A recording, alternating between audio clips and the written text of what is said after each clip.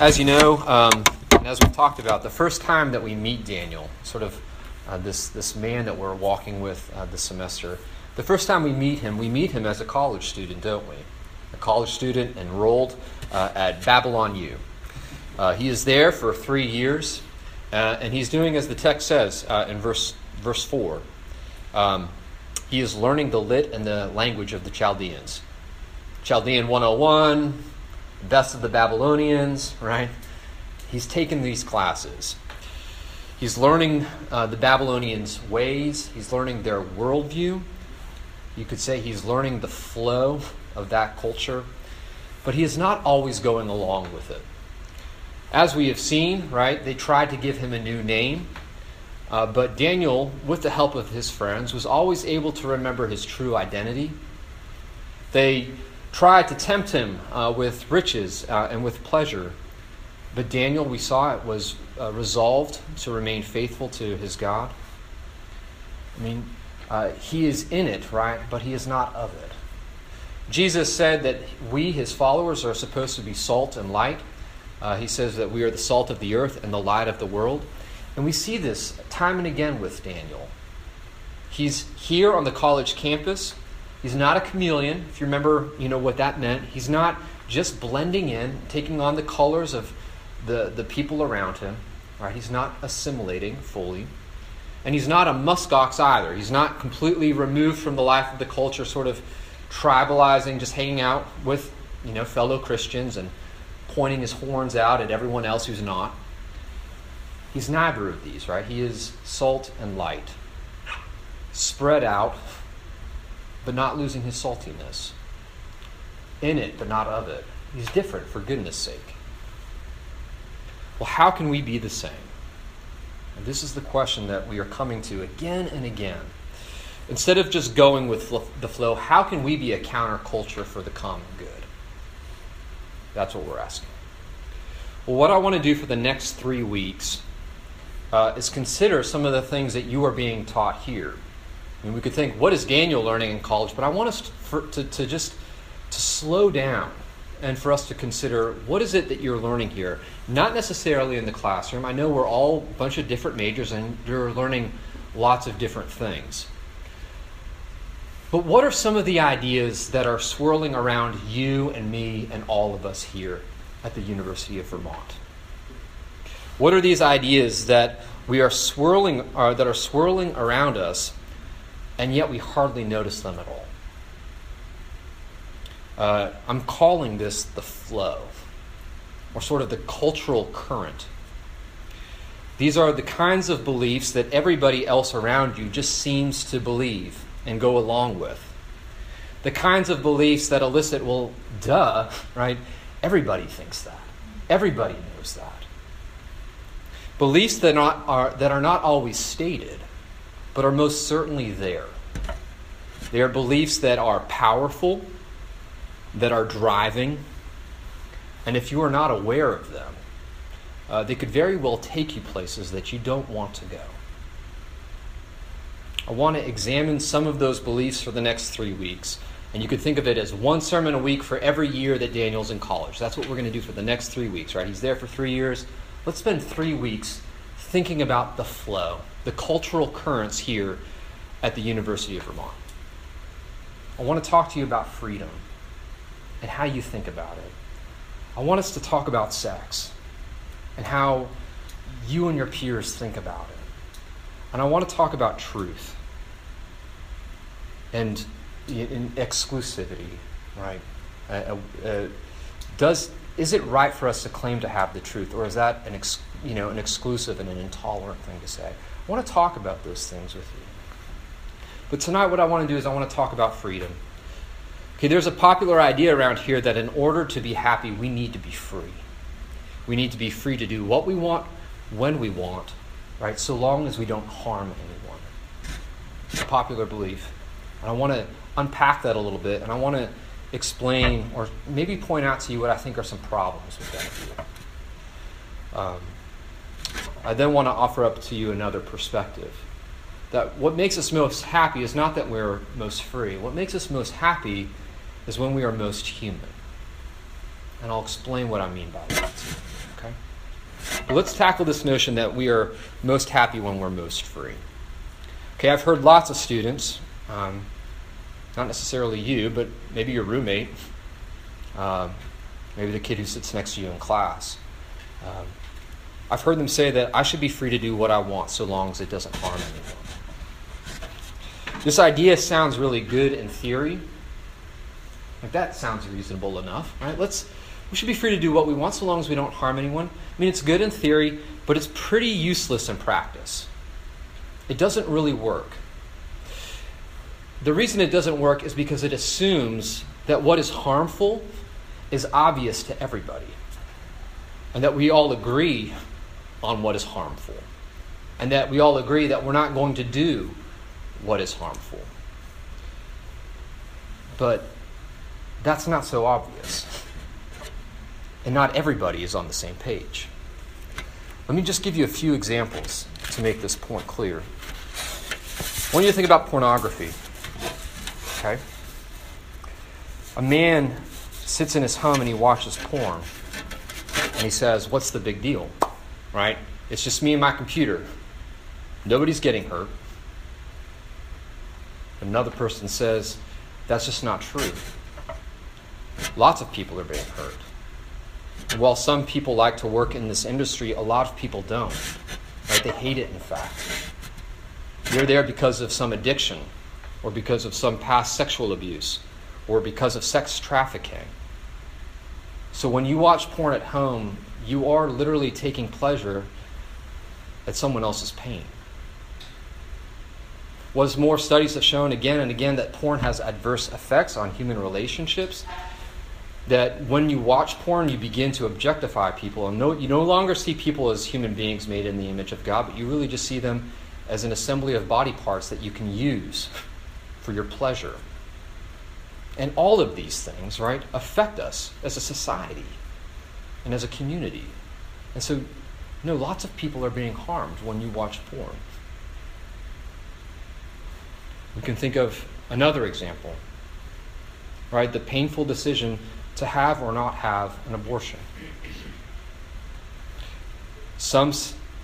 To the pregnant woman who is considering having an abortion, some would say, there's only one person involved, right? This is really just about you, and you need to do what you need to do, what's the best outcome for you. Of course, the counter to that is you're not just harming one person, you're harming two.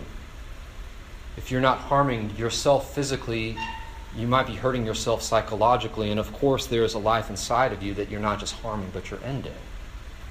There's no agreement. Like, one says there's no harm involved, and another person says, no, there is. And a third example is the most recent protest at the University of California in Berkeley.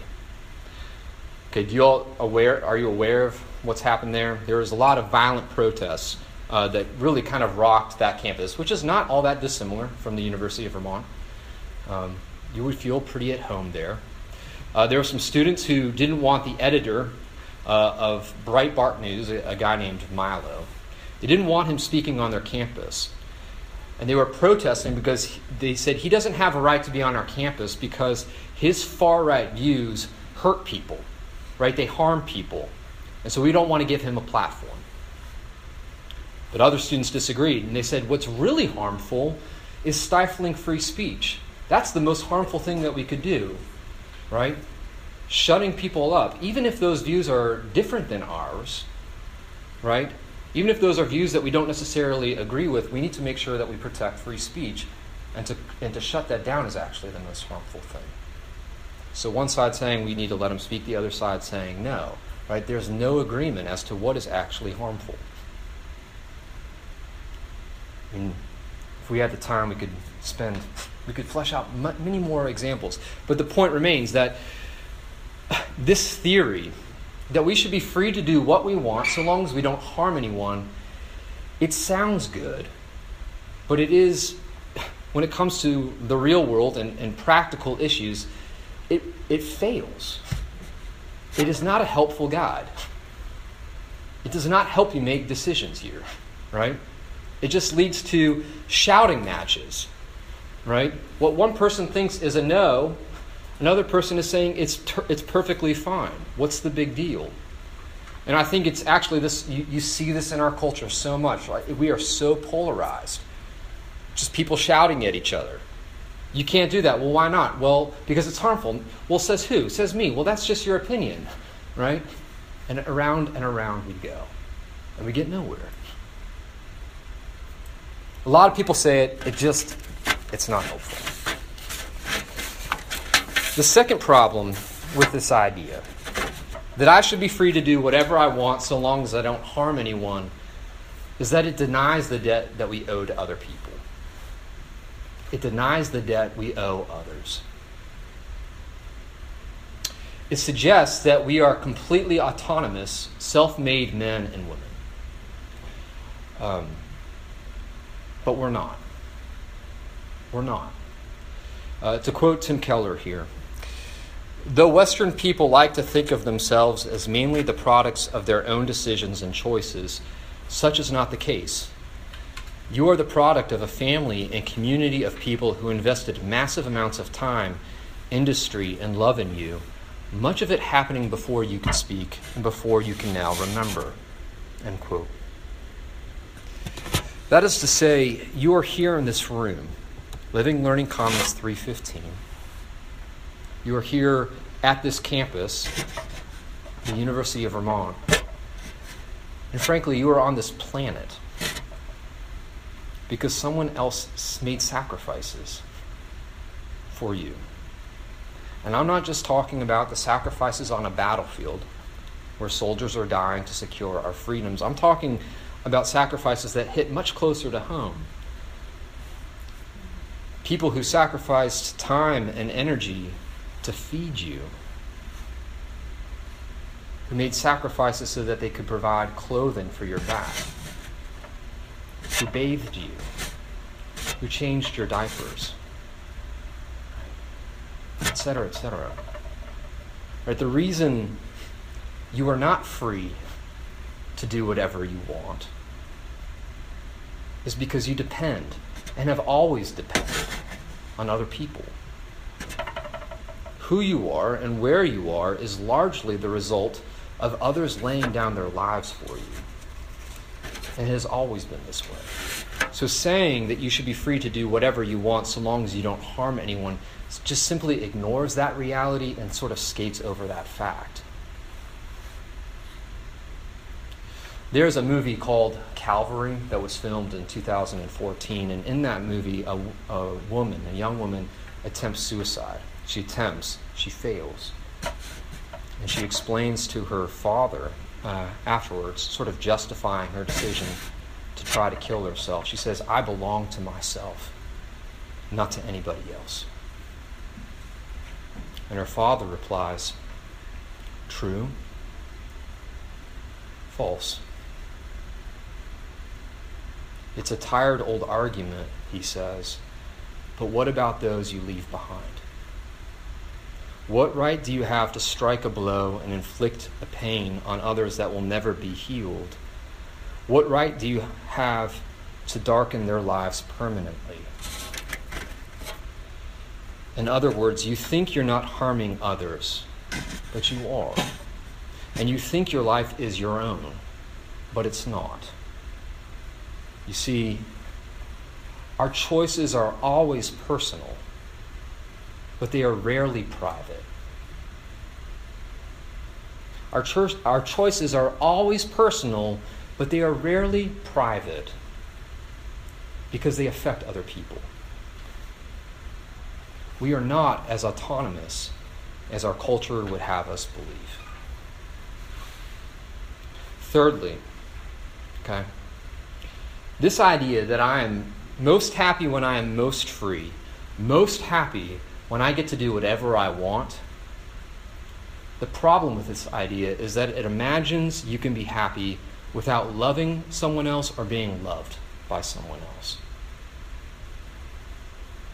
Most people would say that loving and being loved is actually critical, or if not critical, very, very important, right, to one's happiness.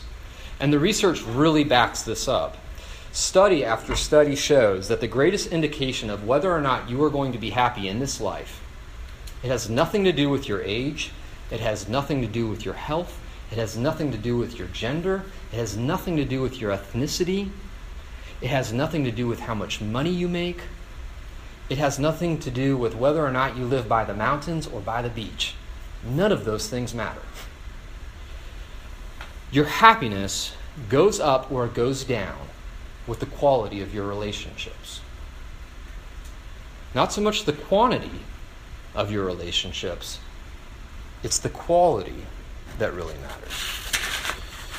In a famous TED Talk, there's a psychiatrist named Robert Waldinger.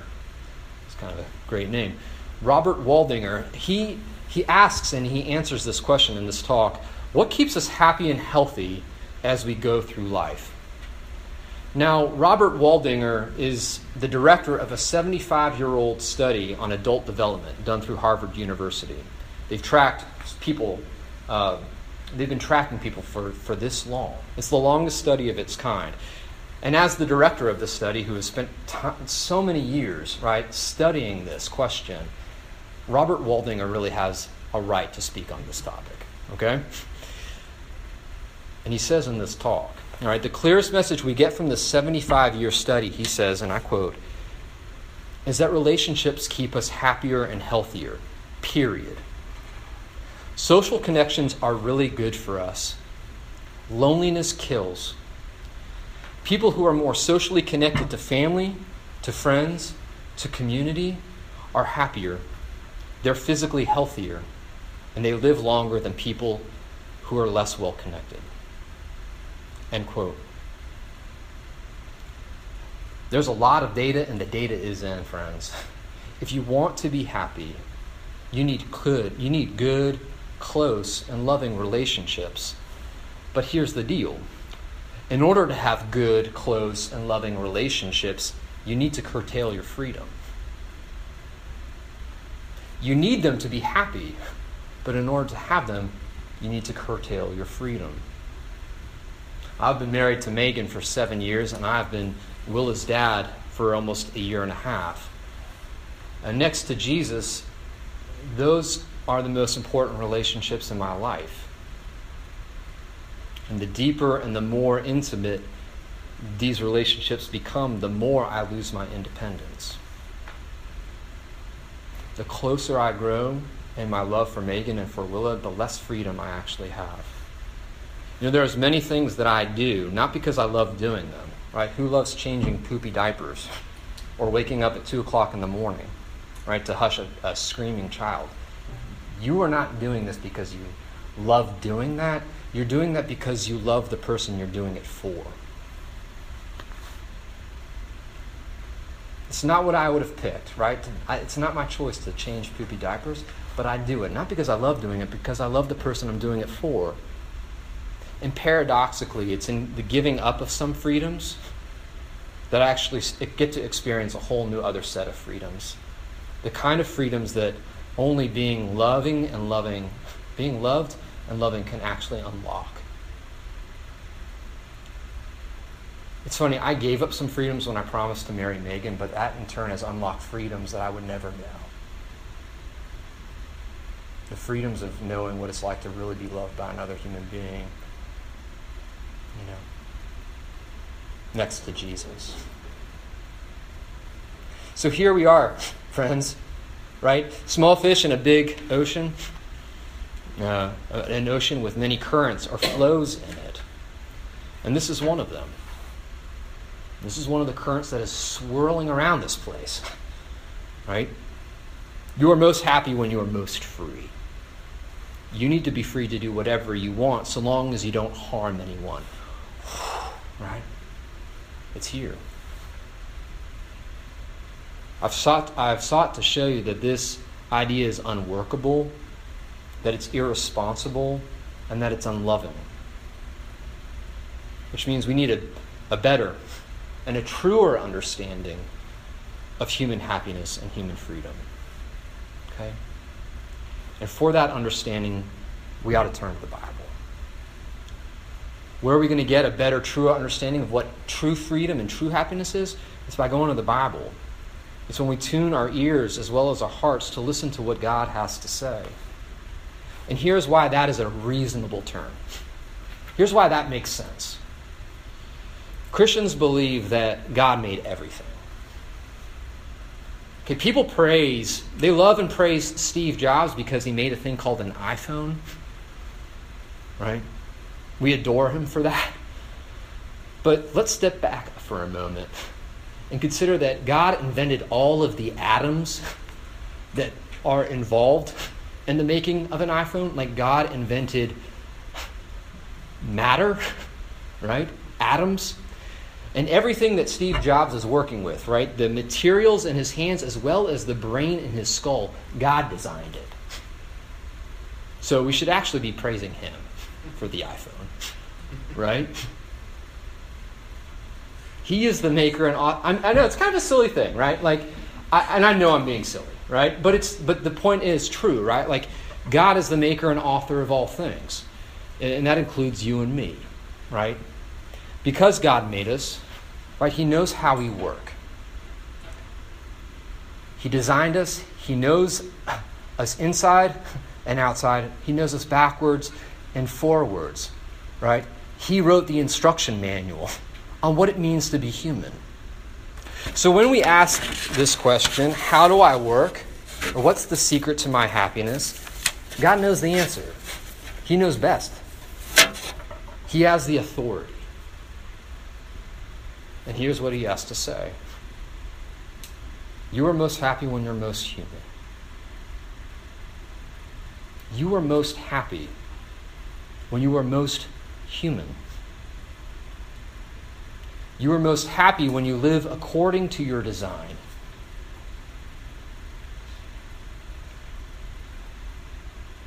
And what is our design? Well, it says so right here. Okay. It says in Genesis 1:26-28 that our design is that we are made in the image of God. We are made in the image of God for the sake of imaging God. We were made to know him and to show him. To know him and to show his heart and his character to the rest of the world around us. In the simplest of terms, we were created to love. To know God's love and to reflect God's love. To love him, to love one another, to love the world that he entrusted to our care. You see that too.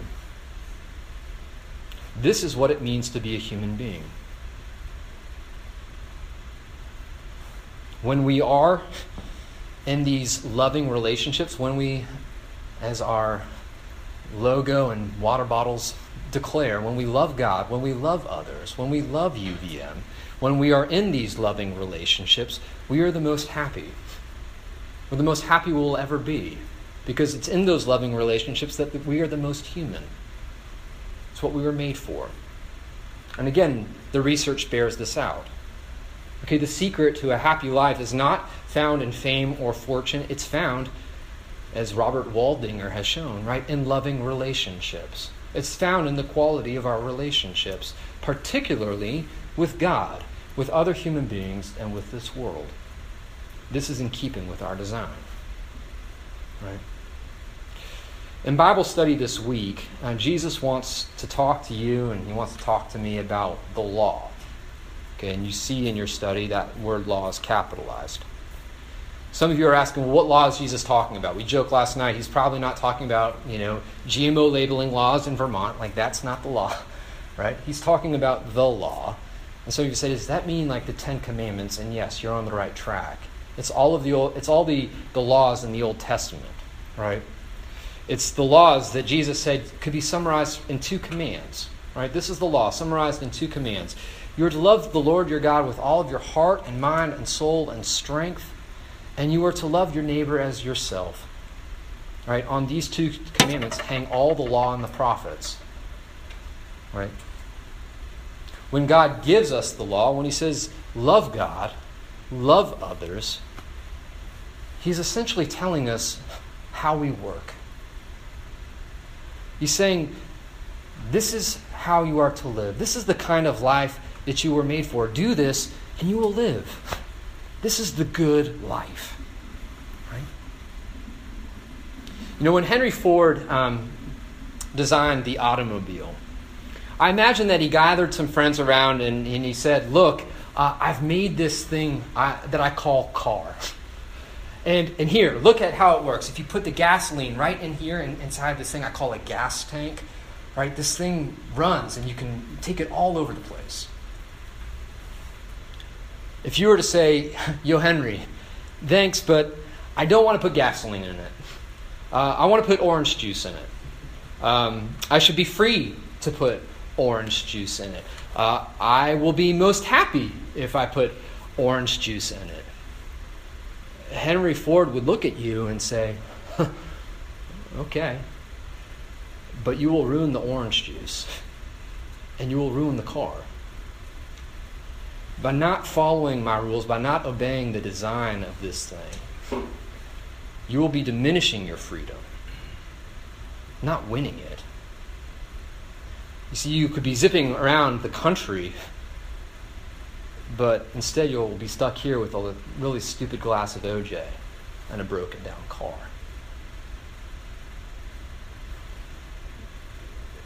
In a similar way, God made this world, and He made it a certain way. Put gas in here, not orange juice, right? He made it a certain way. We were made to run on love, not hate. We were made to run on forgiveness, not revenge. We were made to serve others, not to use and abuse others. There is a grain to the universe, as it were. And when we know the grain and we go with the grain, life is good, and it is smooth, and it's free. But when you go against the grain, life is rough, and it is painful, and it's full of splinters. And I don't want that, and I'm guessing you don't either. You know, someone who wants to live a truly happy life, a truly free life, is not going to ignore the grain or get rid of constraints, but rather they're going to seek to know what is the grain, where are the constraints, and live accordingly.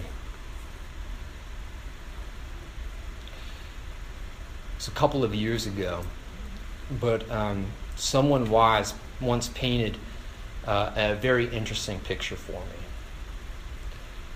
He said to me, or he helped paint this mental picture. I want to paint it for you now. He said, I want you to imagine there's a playground. And this playground is right on the edge of a cliff. There's a swing set, there's a slide, there's a jungle gym, right? All of this playground equipment dangerously close to this massive cliff. I want you to imagine lots of kids playing at this playground. And I want you to imagine or describe how they would play at this playground on the edge of this precipice.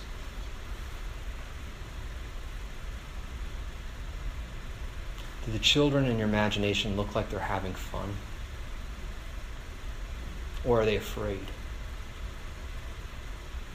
Is their movement free? Or are they holding back? Is the play on this playground fun? It probably, if you're like me, it seems that it's cautious.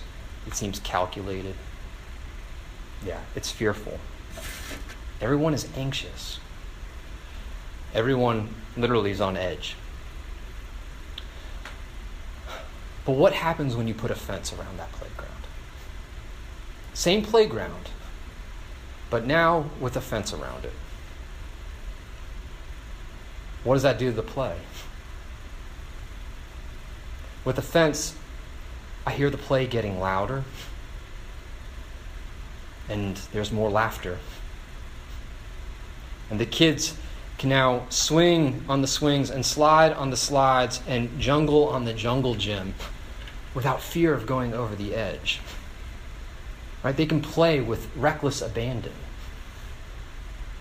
They can play with joy. Right? Not because there was an offense, but because there was one. The imposition of the fence, right? Far from removing freedom, far from annihilating play, actually unlocked it. It made play possible. You see, the freedom isn't necessarily the absence or the removal of all constraints. It's actually knowing what the right ones are and living accordingly. Y'all, in college, Daniel wasn't just taking Babylonian 101. He wasn't just taking the Chaldean classics.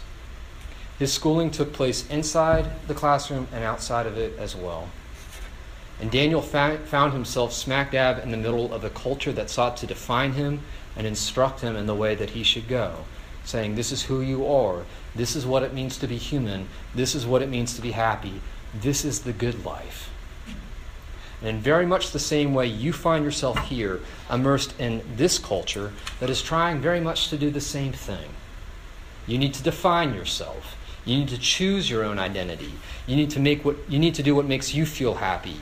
You need to be free to do what you want, when you want, so long as it doesn't harm anyone. And this cultural messaging is around you all the time. But what are you going to do? Are you going to be a chameleon? Are you going to buy it, believe it, and blend in? Are you going to be a muskox, trying to live outside the culture and remain hostile to it? Or will you be salt and light?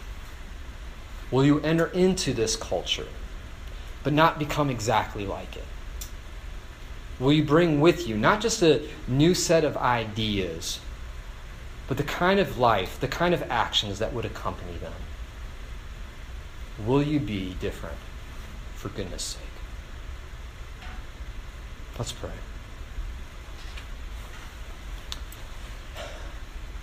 Heavenly Father, I pray that we would. I pray that we would be different, for goodness sake. And I pray that as we turn our attention to you and as we listen to you, we would learn what it means to be fully human. And in learning what it means to be fully human, creatures made to know your love and to show your love, that we would find what it truly means to be free, what it means to truly be happy. Help us repent, to turn around, and to turn towards you. I pray in Jesus' name. Amen.